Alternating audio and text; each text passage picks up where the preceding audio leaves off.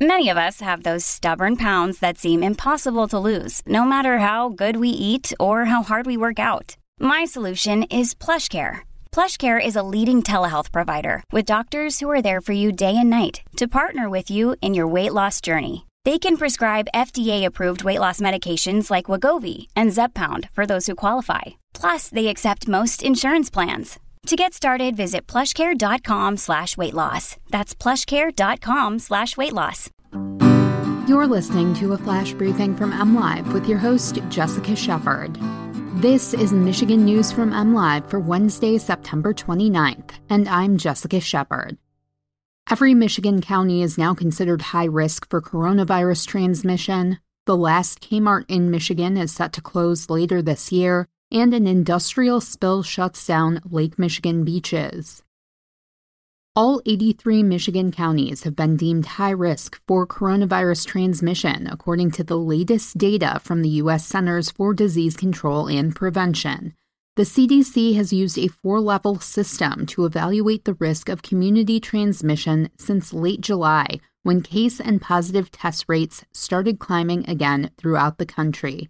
Counties in the high or substantial levels are recommended to mask up indoors regardless of vaccination status, while counties with moderate or low transmission don't necessarily need the same preventative measures. As of Tuesday, the entire state of Michigan fell into the top category, meaning their weekly case rates surpassed 100 per 100,000 residents and/or their positive test rates reached 10% or higher. Over the last week, Michigan has reported an average of 2,842 confirmed cases of COVID-19 and 28 deaths per day, according to data from the Michigan Department of Health and Human Services. That's up from 2,110 cases and 20 deaths per day 2 weeks ago. The last remaining Kmart location in Michigan will close later this year, ending the company's nearly 60-year presence in the state.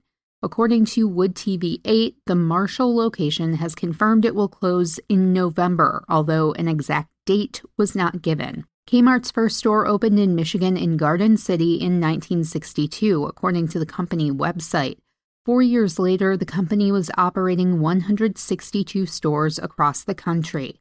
During its peak, Kmart operated nearly 2,500 locations worldwide before financial troubles caused the company to file for Chapter 11 bankruptcy in the early 2000s. The company eventually emerged from bankruptcy in 2003 and was purchased by the Sears Holding Corporation in 2005. However, the brand has continued to struggle over the last 16 years and has closed most of its locations across the country. Kmart now operates less than 20 locations in the U.S.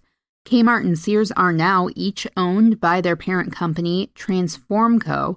Along with the closure of the Marshall location, Transformco has also announced it will close 7 Sears and 3 Kmart locations as well, according to USA Today. Lake Michigan beaches at Indiana Dunes National Park are closed following an industrial spill from the U.S. Steel plant in Portage, Indiana. The National Park Service announced the closure after an unknown rusty-colored discharge was reported in the Burns Waterway on Sunday evening. The Indiana Department of Environmental Management is investigating the spill, but, quote, has not observed any dead fish or other wildlife, said IDEM spokesperson Ryan Clem. Indiana American Water also shut down the intake for its Ogden Dunes drinking water treatment facility on Sunday. The company says iron concentrations in the wastewater discharge is causing the waterway discoloration. Aerial photos on Monday showed a large plume of discolored water entering the lake.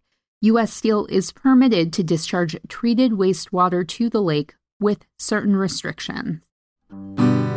You can always find the latest Michigan news by visiting mlive.com, and make sure to check us out on Facebook, Twitter, and Instagram. You can find all of our podcast offerings at mlive.com/podcasts. We'll be back here tomorrow with more Michigan news from MLive. Thanks for listening, and have a great day.